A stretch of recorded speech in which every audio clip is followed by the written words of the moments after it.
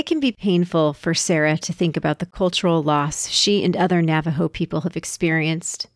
Like a lot of Navajo Latter-day Saint young adults, Sarah doesn't know much of the native language. And her mom, who was part of the church's Indian placement program in the 1970s and 80s, never encouraged Sarah to attend Navajo ceremonies. Sarah is in some ways dislocated from her culture of origin, and this dislocation can create a rift between young people and older generations who fear for the eventual loss of Navajo ways of being. I went to an elementary school that had a high population of Native Americans and Flagstaff, so they offered different services geared towards Native American children. Mm-hmm. And I remember I was being assessed to see how well I spoke English. My parents didn't teach me Navajo because they wanted me to speak without an accent. So I was in this elementary school, and I remember I went with this. She was Navajo herself, and she was assessing my English levels. First, she started with, she wanted to know how much Navajo I knew. And I only knew basic words. Mm-hmm. And I remember she scolded me. She was like, I remember it very well because it hurt. And she was saying, why don't you know this? Where's your mom? Where's your grandpa? Where's your grandma? Mm-hmm. How do you not know this? Like, she was annoyed. And I remember thinking, it's not my fault. Like, I didn't, as a baby, go up to my mom and say, don't teach me. Like, I didn't say, don't take me to ceremonies. Or I didn't tell my grandma, nope, actually, I don't want to be a part of this. Like, none of them made it their goal to say, sit here and I'm going to teach you how to weave. None of them said, hey, let's speak only at family gatherings. We're only going to speak Navajo. It's almost like it was my responsibility to be Navajo when I didn't really have that guidance to be Navajo. Conversations about traditional culture, cultural loss, and identity can be fraught for Native Americans like Sarah. In the face of overt and stringent efforts to assimilate Native children throughout the 1900s, retaining Native cultural practices has been an uphill battle for many Navajo for over a century. Sarah's ultimate vision is for people to stop blaming each other for the cultural losses and instead teach each other and help one another heal from the historical trauma Native communities have experienced. I guess that's one, if I were to have a soapbox, that would be one where I'm like, stop punishing Native youth, especially today, for that cultural loss, when it's something that is bigger than us. To me, it's tied to, like I said, this historical trauma. It's tied to all of these things. We should put our energies into saying, these things happen, let's heal, and then let's teach, and let's guide.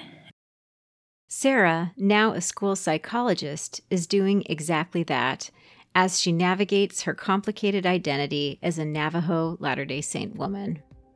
I'm Caroline Klein, and you're listening to This Global Latter-day Life. Sarah's story is one of hundreds we've collected as part of Claremont Graduate University's oral history projects. Today we'll be talking about Sarah's oral history and her experiences and identity as a Native American working to create stability in her life, embrace the get-it-done attitude of her grandmother, and find a space of belonging in the Church of Jesus Christ of Latter-day Saints. This episode features clips from Sarah's recorded oral life history interview, but to protect her privacy, we have changed her name. Sarah is a pseudonym. Dr. Farina King, a professor of history at Northeastern State University and a member of the Navajo Nation, will join us to discuss Sarah's oral history, provide context, and share some insights based off of her own scholarly work and personal experience. A quick note on terminology. Many Navajo refer to themselves in their culture as Diné rather than Navajo, but Sarah uses the term Navajo throughout her interview, so I follow her lead and use the same term. So welcome, Farina. I'm so grateful that you were able to join us for this podcast today, and I was hoping that we could start out with you introducing yourself and saying a little bit about your background and why this topic is important to you. Thank you. Yeah. I introduce myself by my Navajo clans. That's how we recognize our family and relations. And that positionality is central to why, these kind of conversations are so important to me. Bilaganan dashache, do sinajani dashanale, akot ego sa nishle. I am of English, American, settler descent through my mother. Dene, Navajo, we are matrilineal, so we acknowledge our mothers. And I am born for the Towering House and Blackstreet Woods people clans through my father of Dene, as we call ourselves. And I am a citizen of the Navajo Nation. So I grew up in between Navajo Nation, living there as a small child, was born in Tonanez Dize, Tuba City, Navajo Nation, but mostly went to school and lived in the Washington, D.C. area of Montgomery County, Maryland, where my dad worked for Indian Health Service for many years. And my father converted and joined the Church of Jesus Christ of Latter-day Saints, as well as my mother. And they met at Brigham Young University, and they raised our family with the church in our lives as a very important part of our lives. So I am always asking about the Latter-day Saint experiences and the relations between the church and Navajo Nation. I'm thrilled you're here to discuss this issue of Navajo Latter-day Saint identity and experiences. And it's a topic I am really intrigued by because, in my understanding, many Native Americans have this very unique and interesting relationship to the church because they are prominently included in Latter-day Saint cosmology as potential descendants of Lamanites. And Lamanites have been given special, in particular, promises by God that they would blossom as the rose. And of course, at the same time, they've seen a lot of cultural loss. And I think the Church of Jesus Christ of Latter-day Saints has played an interesting role in affirming their unique identity and destiny, but also playing a role in their assimilation into the dominant white American culture. And so there's a lot of complicated dynamics to discuss. And thank you again for being here. Yeah. Thank you for having me. Growing up in Arizona, Sarah experienced a transient childhood. Her father, an industrial construction worker, moved from city to city to work, and the family followed him. They would often live in Motel 6 for months at a time, switching schools constantly as they moved. When she was about 8, her parents decided their kids needed more stability, so they moved to a small apartment in Flagstaff. We rented and we had this small little apartment. So we really didn't, I never had a house or anything like that. My parents, they did their best, but they just weren't able to. Financially, we struggled. I remember that was always an issue growing up with my family. During my high school sophomore year, we were homeless. My parents couldn't pay the rent. Flagstaff is known to be very expensive. And so I remember we lived with relatives for a little bit, and then we just struck out on our own, and then we lived in Motel 6. And I remember living there for about 3 months. And before that, we were living in my grandmother's little trailer right in the middle of nowhere in a reservation. And there was no running water. Financial stress often brings out other familial stress, and Sarah's parents had a rocky relationship. Sarah yearned for more stability in her life. They fought physically and verbally in front of me and my siblings. I seen them abuse each other and say some really awful things to each other. And I just remember thinking to myself, like, will this ever change? Like, what's my life going to be like when I get older? Will things ever change for me, or will I just keep living this life where I just always felt like unstable, like there was no foundation in my life. My childhood was happy, like there was happy moments mixed in, but I think I carry a lot of trauma from my childhood, just because I had to deal with grown-up situations that I don't think children should have to go through. Sarah felt trapped in a cycle of poverty and alcoholism, and she sees this cycle springing from the historical trauma Native Americans experienced as white settlers occupied much of their land, confined them to reservations, and then forced them to send children to boarding schools, which harshly pushed assimilation. I know my parents loved us, and I know that they tried their best. And I think that's something that happens on the reservation. with all of the historical trauma that happens, because I think that it's something that is like a cycle where, because it's something that my mother's mother, my grandmother went through too. She was a single mother raising 10 kids on her own, and alcoholism is huge. That's one thing my dad struggled with. And it's just, I always felt like I was just in that cycle, and there was really only people that I could turn to were my siblings. And they were my only friends.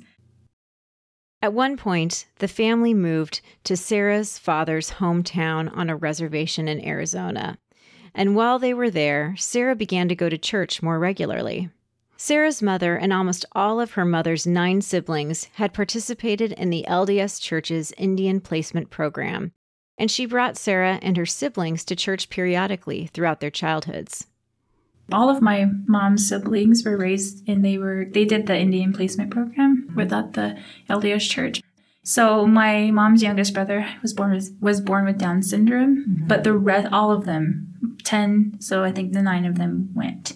Because once again, my grandmother was a single mother, and at some point, I think she just realized, I need to do something, or, I need help. So my mother was raised by a family in Carlsbad, California. The church's Indian Placement Program can bring out a lot of strong feelings, both positive and negative, among its indigenous participants and their families. While it did give Native American kids opportunities to attend better schools and access more opportunities outside reservations, it also separated them from their communities and cultures for much of the year, sometimes leading to a sense of displacement. Sarah's mother is one of the people who had a positive experience with the program. I think she is one of the few who had a really good experience.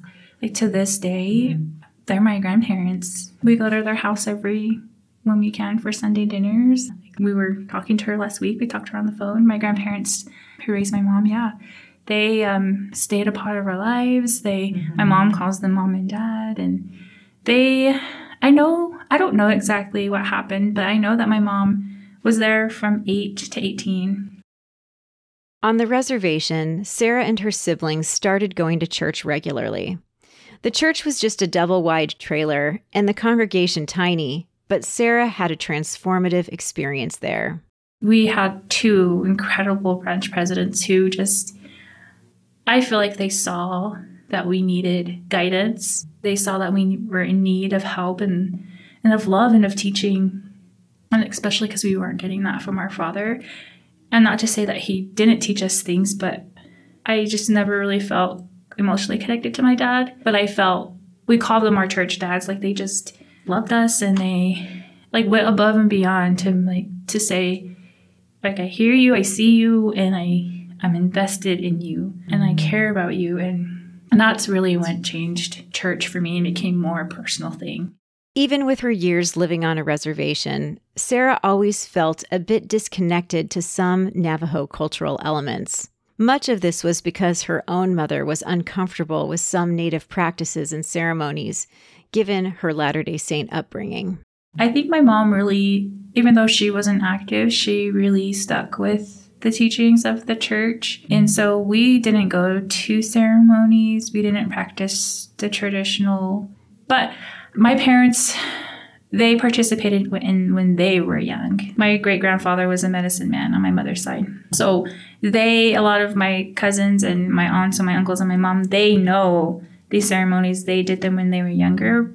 But just me and my siblings, we didn't ever participate. But we knew that that's what happened. And my mom would explain certain things to us, but we just had this underlying understanding that we wouldn't participate. Sarah views this cultural loss with some regret, but her belief in the Book of Mormon has given her another source of ancestral culture, which she treasures.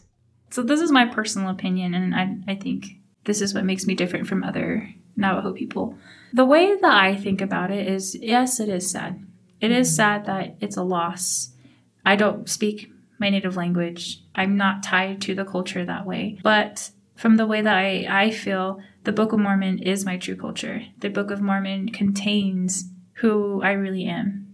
And it tells of Jesus Christ and his interactions with the people who were here, who were indigenous to this land. And to me, that's the true history. And I hold on to that, and I have a very strong connection to the Book of Mormon because of that. And I know that my ultimate culture, if I have one, or if I have an ultimate identity, is I'm a daughter of God, and He will make it right.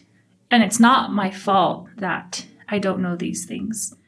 Another important influence in Sarah's life was her Navajo grandmother, who encouraged Sarah to take charge of her life and make it what it needed to be.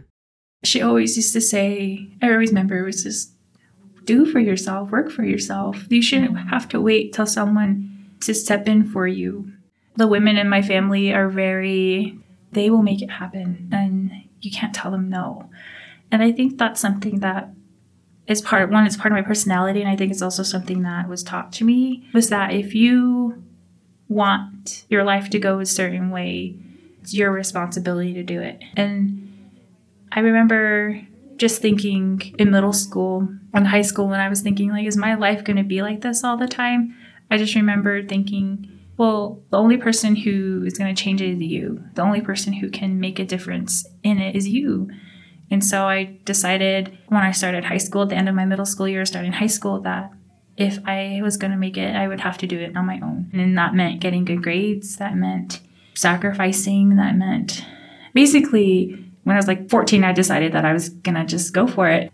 Sarah went to a boarding high school and worked hard, eventually earning a full ride scholarship to a university in Massachusetts, serving a mission, and finishing up her degree in school psychology at BYU.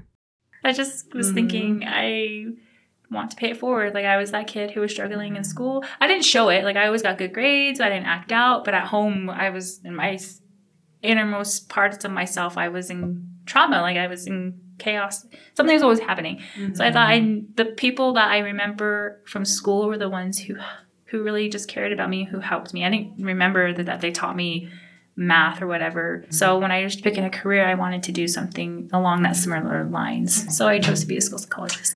While Sarah's career is going well, she is currently navigating the challenge of finding a good person to marry. She's 28 and interested in settling down, but most white Latter-day Saint men she's found can't quite understand her background or the complicated identity she inhabits. Dating is super hard, and trying to find somebody to marry, because I feel like, and maybe this is just me in my head, but I feel like a lot of times my family isn't, put together. Like, my parents are, to this day, like, they're still the way that they are when we were younger, and it's hard. And my parents live in a house that doesn't have running water, and they are Navajo, and they speak a different like they speak their native languages. And I grew up and I had this rocky childhood and all of these different things, and I haven't found somebody who I feel like is willing to take me as I am, or who is willing to work with me with my background. Single Native American Latter-day Saint men are few and far between, and besides that, her childhood has left her wary of men from her tribal community. I didn't really ever had one of those experiences where I felt fulfilled by a male relationship with another Native American man, including my own grandparent, my own grandfather, my biological grandfathers, and my father. Like, I never really had that. So from like a young age, when I was like 13, 14, I was like, no, thank you. I don't want that. Like, I don't want to date Native Americans. And I'm like that to this day. While trying to date and find someone to marry has brought to light some of the difficulties and complicated dynamics of her Latter-day Saint Navajo identity, she has recently found some solace in attending the Franklin 2nd Ward in Provo, a Native American ward, where she is surrounded by others who have also walked this complex path. And I think now at this time I was ready to be a part of this ward, because I think it's really good, because you are among people who are shifting through that cultural identity, who are Native American. It's really just refreshing to be worshiping with other people who have had similar experiences that you have, and who understand that shift between those two worlds that you go through. And so it's really cool. My sister today, we went to church, and she just said, I never had a Native American bishop. And I remember, she said that to me this morning. She's like, but it's really cool. It's so cool to have someone who looks like you helping you. And so it's really nice. As Sarah sets out with determination to make her life what she wants it to be, She often thinks back to the wisdom of her grandmother. Navajo culture is their matriarchs, the women are in charge. The lineage and everything is through the woman. So I was never told, you're a girl, you can't. Or I wasn't singled out, or opportunities were never given to me just because I was a girl. I remember my grandma was always like, don't ever cry over a man. Don't ever, you will make it on your own. So I never had that. So I think as a Navajo woman, I was empowered from a young age to say, you can. So I found Sarah's story of navigating her various worlds and her identity as a Latter-day Saint Navajo woman very poignant. And I wanted to ask you, Farina, what jumped out at you in Sarah's oral history? Is there a particular anecdote that struck you or resonated with you and your experience or your scholarship in some way? I think so much of it was so powerful, and it's been on my mind a lot lately because I actually am working on a full manuscript about Dene Latter-day Saint experiences in the 20th century. And Sarah would have been another great person to talk to. And this would be a great source to refer to in that book, because a lot of common themes about the impacts of these different Latter-day Saint programs, like the Indian Student Placement Program. And we're seeing through Sarah's narrative, her story, how that is intergenerational, right? There was, if anything, the focus that there is at all, it's on the placement students, or there's still a lot of need to even look into that, because I think there's a lot of erasure and just forgetting about these experiences as well and how to talk about them. And then with that, one of the first featured parts of her oral history, there's the mention of where she's facing, her Dene teacher who is upset at her because she doesn't know as much about Dene culture and teachings. And she's thinking, why are you blaming me for this? Why am I being punished for this and mistreated that way? And I have felt that way too. And I think that's what Sarah's articulating in this oral history is there's some youth, the way that they are being disconnected. I know you said earlier, you call it cultural loss, and that's a term that's being used. But I think there's also an important approach and way of thinking about it is detachment, that there have been efforts of detaching, whether people more consciously do that or not. I think in terms of the church, missionaries or church leaders or different people, they thought they were bringing the truth. And they do think they're bringing the truth and sharing that and helping Native Americans, including Dene, to better know themselves, know their identity, who they are as a child of God, of a heavenly father and mother. And they see that as benevolent and helping them. But then how does that happen on the ground? How then do they treat the origin stories or the way to navigate, as you said, and I'm glad you said it, various worlds, right? It's not just the binary of this is a white world, this is a native or Dene world, to be specific, but there's a lot of intricacies within that. So for me, that hit me very personally too, because I've had people get really upset and the judgments they hold against me when they find out I was raised in the church. And I say, I can't change my past. I can't change what my parents decided to do or change these structures that we were born into. Even the fact that why did Dene families, some of them voluntarily and willingly sign up to send their children into programs like placement? Or why do they join the church? And the church really started to spread in Navajo Nation because of the support of Dene converts who got involved and wanted that. And they made that choice. Why did they do that? Why was there a felt need of placement that in practice was very disconnecting for Dene people, pipelining them away from their own communities and families? There was a felt need of that. And you have to step back and see broader context, which Sarah's oral history, it opens us up to looking into that, and also the feelings of those in the middle of it, that we are born into this world affected by legacies and impacts of settler colonialism, violence, tensions. I mean, she even shares the hardships with her family, alcoholism being issues that people will stereotype, about Native Americans more on a broader general sense. And she is a Native woman who goes to this Native American congregation of the church, which there are very few of those remaining. I mean, we'll talk later, I'm sure, about these other aspects. But I think people need to pause. And what Sarah's oral history does is it helps people to pause and think, how do we understand, these different experiences, and not point fingers, not at least, especially at the people who are powerless to some of these dynamics that they got thrown into, and they're having to navigate that world. That's what I mean. Certainly there is accountability and these different dynamics at play, but how do we better understand these fuller contexts and the personal stories of it? Oh, yes. And I love what you said there about not pointing fingers, because that's exactly what Sarah said in her oral history is it's time to stop blaming one another and start teaching and guiding one another and helping each other along. So I think that really resonates with her view. And I also really liked the phrase you just gave of detachment. Like you mentioned, I use the term cultural loss in the narration, as does Sarah. But I love this word detachment because I think it also connotes that there could be a reattachment at some point, that these bridges can be built again. These connections can be rebuilt, perhaps, at least. There's a potential for that.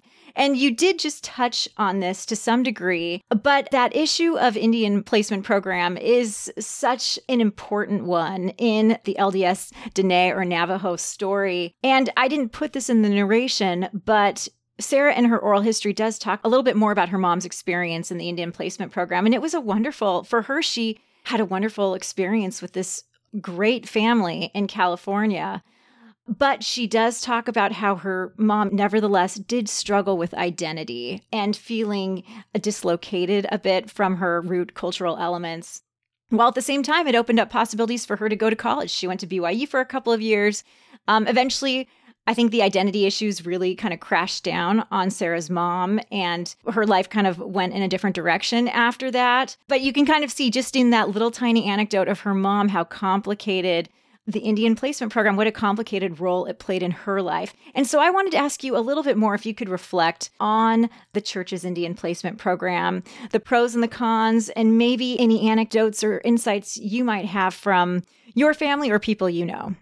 Again, there's so many different perspectives and experiences about this. You can't just have a broad brushstroke, whitewashing everything or just like generalizing everything. It takes getting into these intricacies of it.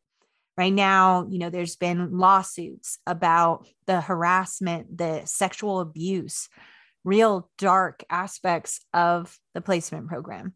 Then you hear, stories like Sarah shares that this is still a part of her family. It was extending kinship, building ties and bridges between different people.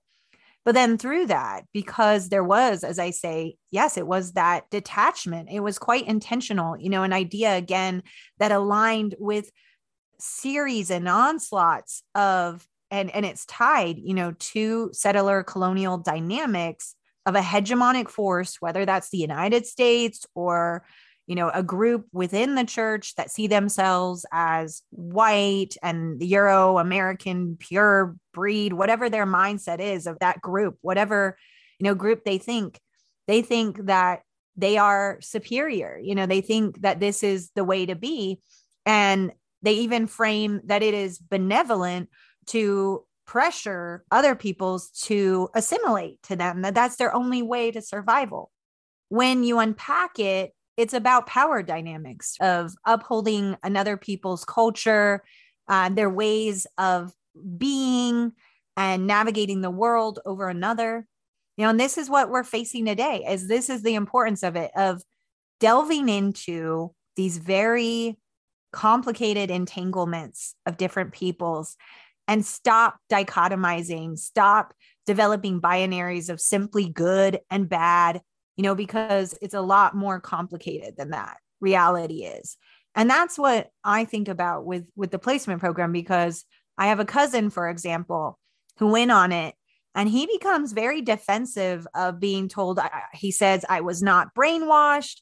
stop just framing me as a victim. And people compare placement program actually to federal Indian boarding school initiatives and policies that were spearheaded, especially from Richard Henry Pratt, the infamous quote, "Kill the Indian in them, save the man." They were very different kinds of programs and different dynamics, but there are common themes and undertones that to uplift, like this idea that Native peoples had to be uplifted and this would be a way they could do it. It was seen as a strategy. And I see this in a lot of other aspects of Native American history, actually, in my experience. So they saw that as an uplift. And to me, that's awful that they felt that way, that there was a need of, well, you need to save yourselves, get out of these ruts that you're in, without really recognizing the root of the issues. These are all these kind of Band-Aid solutions that actually cause more issues down the road in different ways, where it's hard for me to say. We can look back and we can talk in retrospect, but when you're in the thick of it and so much is going on, I can't imagine the kind of decisions that families and communities had to make. Because in my studies, I recently wrote about the Intermountain Indian boarding school, for example, and looking into that. After World War II, Navajo Nation was in desperation. There were families starving and the hardships that they were facing. So you have to stop and realize, what kind of choices did families have? And when the placement program was seen as a hand reaching out to pull people out, and that's what Sarah got at, what I hear other oral histories get at, and that these were agents of themselves, Native families and Dene, they had to make decisions for themselves and what they thought was the best way to move forward in such very dire and difficult situations that I can't even imagine. But these are what my ancestors had to go through. And when you trace it back, what I'm doing, we're in COVID-19 pandemic, right? And Navajo Nation was one of the hardest hit communities in the world. And why was that? There's a history that it's all interconnected. Long walk, my ancestors were forced and waters poisoned and forced out on a death march to a concentration camp where everything's taken.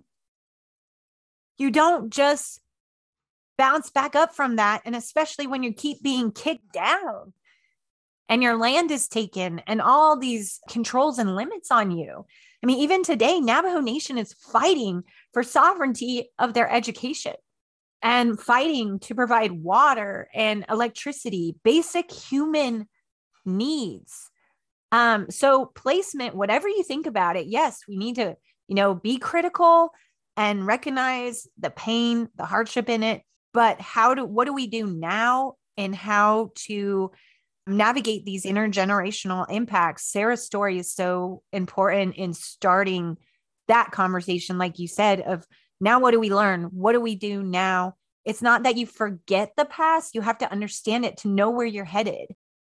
Thank you for sharing your thoughts about this and for providing that context about what an incredibly difficult position so many Navajo people were in the 1970s and 80s. And actually, that really resonates with what Sarah said about her grandmother, who was a single mom, 10 children, one with Down syndrome, and she had to survive. And she felt like her kid's best chance was to go into the LDS placement program.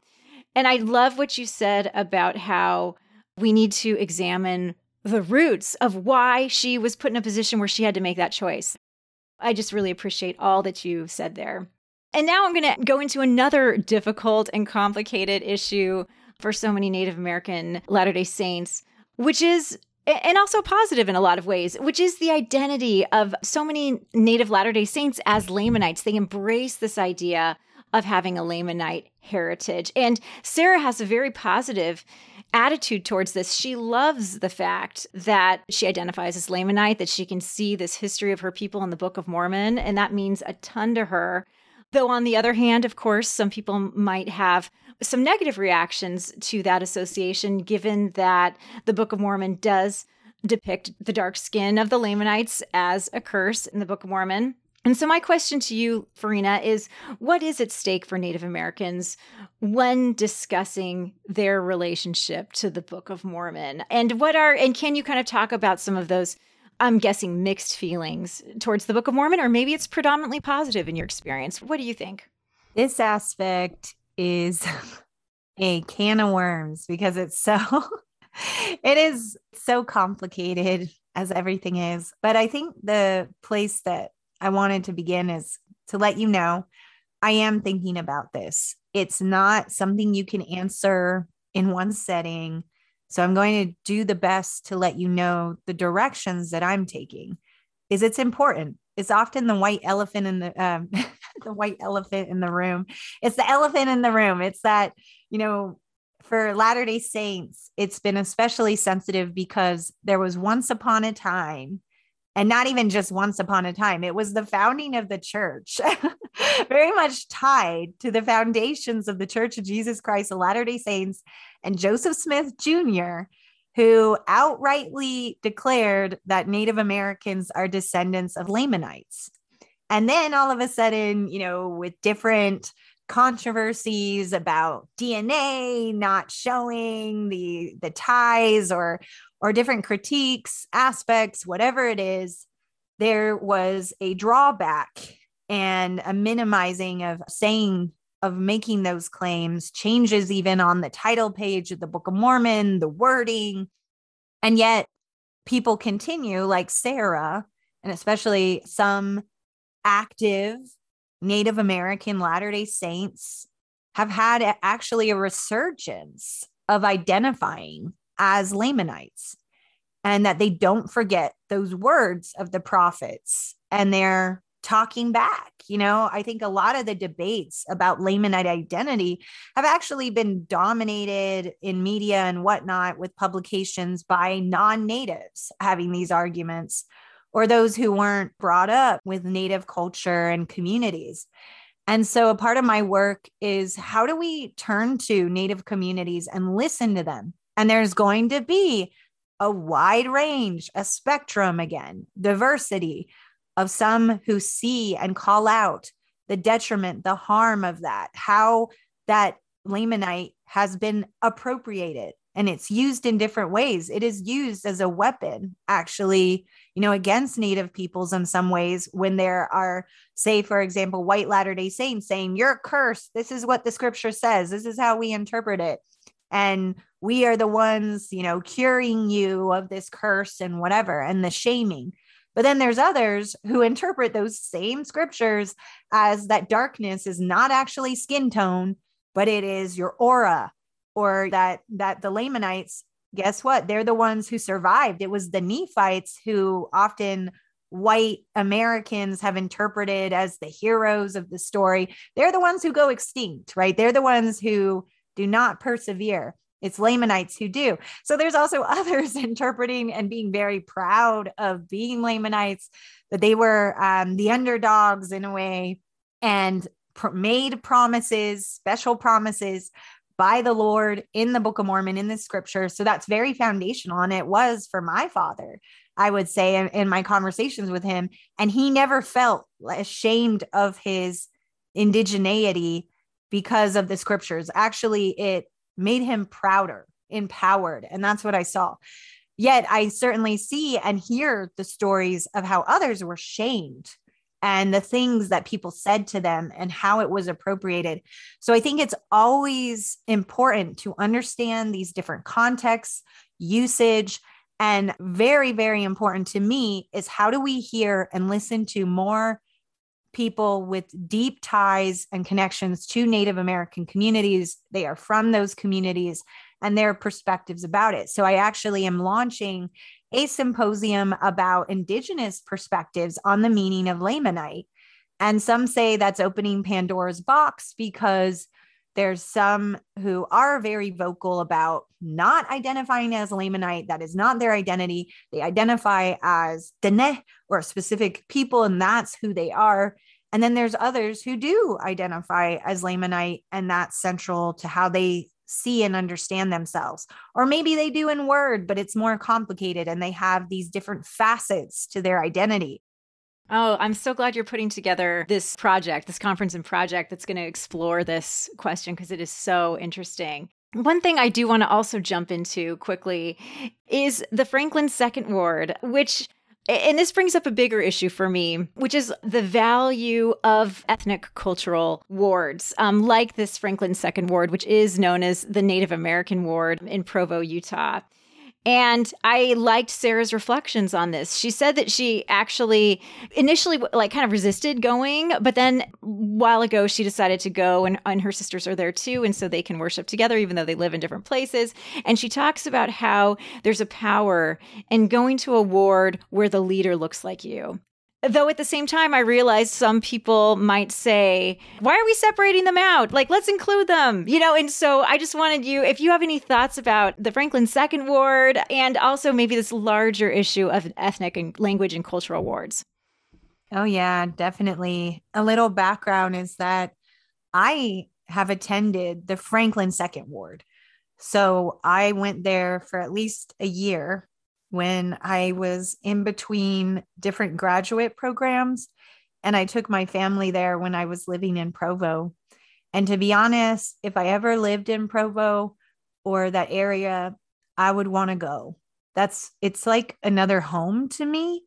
And it's interesting because I certainly, in this book I'm writing, this is something I address, is there are even my own friends, people who are like family to me. They are very close to me. Dene Latter-day Saints, friends of mine who have said, I don't want to go to that ward. It's like self-segregating. We need to go out. And so other Latter-day Saints can meet Native Americans and not hide to ourselves. So I understand that, you can't really say that's everyone's perspective because people are all coming from different backgrounds and experiences and where they see they can do the most service or what they need, or what that aspect is. But Franklin Second Ward, it does originate from a time when there were several Native American congregations in the Provo area, because actually placement, an impact of it was that students were being pipelined to BYU, Brigham Young University in particular. So for better, for worse, you even mentioned that, right? The opportunities of connecting to higher education. So BYU had one of the largest Native American student populations in the country when Native higher ed programs were actually really developing at that time of Red Power, American Indian movement. And they had, over twice, almost 5 times more what BYU now has today in terms of how many Native American students there were. And the programs that they developed, they had research centers, they had all these different aspects. Well, aside to that, like an aspect of that is that there was a heavy emphasis on avoiding interracial marriage, and even church leaders discouraging interracial dating and marriage. And they would say, you're more successful if you know people of your same culture and you marry. And so in that origin of these, Native American congregations, that's not all positive, right? But at the same time, for Native students to build community and have these congregations, and then a number of them stuck around in Provo, it started to build a Native community there. And this happens with movements and diasporas of people that we see all over the world, is they're moving and they want to be able to sustain family and cultural ties where they have these enclaves. And they're so essential for their identity. But others may not want to, they want the choice. They don't want to have to be forced to, or see it as, you have to be segregated or XYZ. But what I see powerful in terms of the Franklin Second story is there was a community that they willingly and wanted to be a Native American congregation for that cultural emphasis in the ward and in that ward family. And a lot of them were from communities where they lived away from their reservations, away from their ancestral homelands. And that was the family they made. So while, a lot of those congregations that were segregating, natives were closing down And there was more the direction and emphasis on geographic based congregations.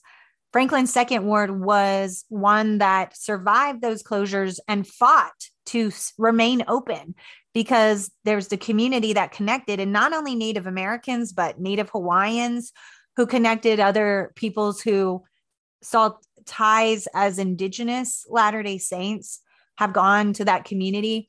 And for me, why I am drawn to it is when I've gone to congregations in Provo, I feel, to be honest, some abrasion, like it's very aversive in some congregations. Like I'm a fish out of water, even if we're all learning the same gospel principles and I try to share with people and educate them.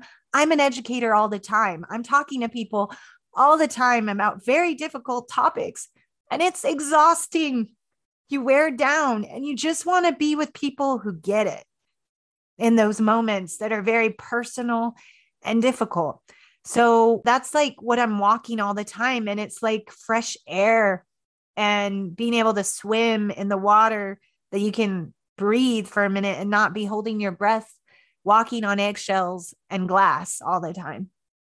And so that's what I think is really powerful about why Franklin's second ward exists. I hope there's a future where I don't have to feel like I'm having to educate people all the time and being questioned all the time, or even I'm white passing, imagining how it's like to not be white passing and to stand out, how aversive that is. I can blend in if I shut up and don't say I'm Native American, and I recognize that white privilege, but I do identify as Native. And I tell people that because I see how even well-intended, good-hearted people, they were immersed in perpetuating.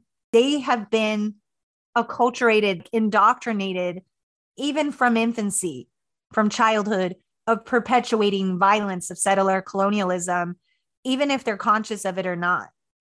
And what I mean by that is just even the ignorance they have about Native issues, of they live, with access to electricity and water, especially in regions like Utah, where there's drought. There's a struggle to be sure that there's enough water.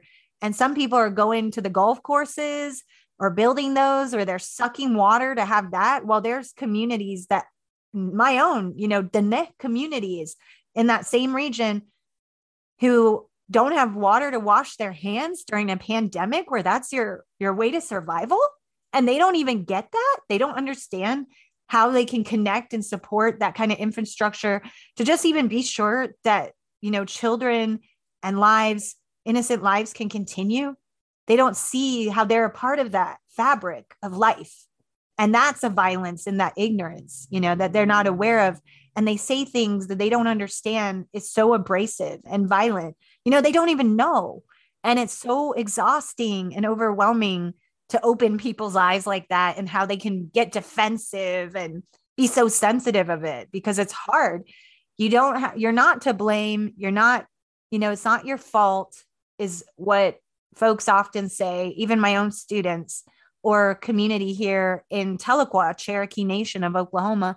I hear people say, you're right. It's not your fault that we're born into this world, that maybe a person was born into privilege, but we're responsible now for what we do today and what happens forward. And some people don't want to be responsible because it takes work. It takes effort. It could take to them what they think giving up some of their privilege that they don't want to. It's power, and to become hoarding that, or like thinking it's about a pie and they'll have less or whatever, rather than seeing, as the church teaches, we are all God's children. Love one another. That's the greatest commandment, the golden rule. What's real gold? Love and charity. If you want to go to heaven, you're not taking all whatever big possessions or showing you have the biggest car or whatever power you had. You're showing, if you were a true disciple of Christ, that you truly, truly love someone as much as you even love yourself. And I believe that. Those are beautiful and powerful reflections. And I think this all does go back to where this discussion just started, which was the Franklin Second Ward and the power of the Franklin Second Ward. And the way, like you said, that it can be such a refuge for people to not have to walk on eggshells and to be themselves and to not worry all the time. And so I really appreciate you articulating the power of that ward and what it can mean for people and the way it can strengthen people. Farina, thank you so much for this incredible discussion. Your insights are invaluable, and I can't tell you how much I appreciate the passion you bring to this and the emotion and the connection and the research. You've just been a terrific discussion partner. Thank you. Thank you for including me and doing all this important work. And those like Sarah who shared their stories, those are really what carry us. And I'm so thankful to be introduced to this. One final word of thanks to Shiloh Logan for the many hours he put into editing this episode. A Claremont Graduate University Mormon Studies podcast. Hi, this is Caroline Klein, host of This Global Latter-day Life. If you're enjoying the kind of stories you're hearing from Latter-day Saint women around the world on this show, you'll also enjoy my new book. It's called Mormon Women at the Crossroads, and it's filled with compelling stories like the ones you've been hearing on This Global Latter-day Life. Order a copy at the University of Illinois Press website, on Amazon.com, or from your favorite local book retailer. Mormon Women at the Crossroads by Caroline Klein. This Global Latter-day Life is a proud member of the Dialogue Podcast Network. If you enjoyed this episode, check out Fireside with Blair Hodges. This is a great podcast. I'll let him introduce it. I'm going to take a risk in this ad by saying the word holiness right here in the very first sentence. That's risky because the word can trigger all kinds of positive or negative feelings. I mean, sometimes I'm afraid to call something holy because it makes things feel sort of unrelatable or like disconnected from everyday life. And really, I mean, that's too bad because the word's actually related to wholeness and healthfulness, which suggests that maybe we can learn to find holiness in places we never really thought to look before. I'm talking about holiness like a fire. It can warm, but it can also burn. You might get smoke in your eyes, but the flickering flames are also really beautiful. If this kind of holiness sounds appealing, you should check out Fireside with Blair Hodges. It's a podcast featuring writers, artists, and activists who can help expand your concept of holiness to include the gritty, earthy stuff of everyday life. Come fan the flames of your curiosity at Fireside with Blair Hodges, part of the Dialogue Podcast Network. Available at firesidepod.org and wherever you get your podcasts.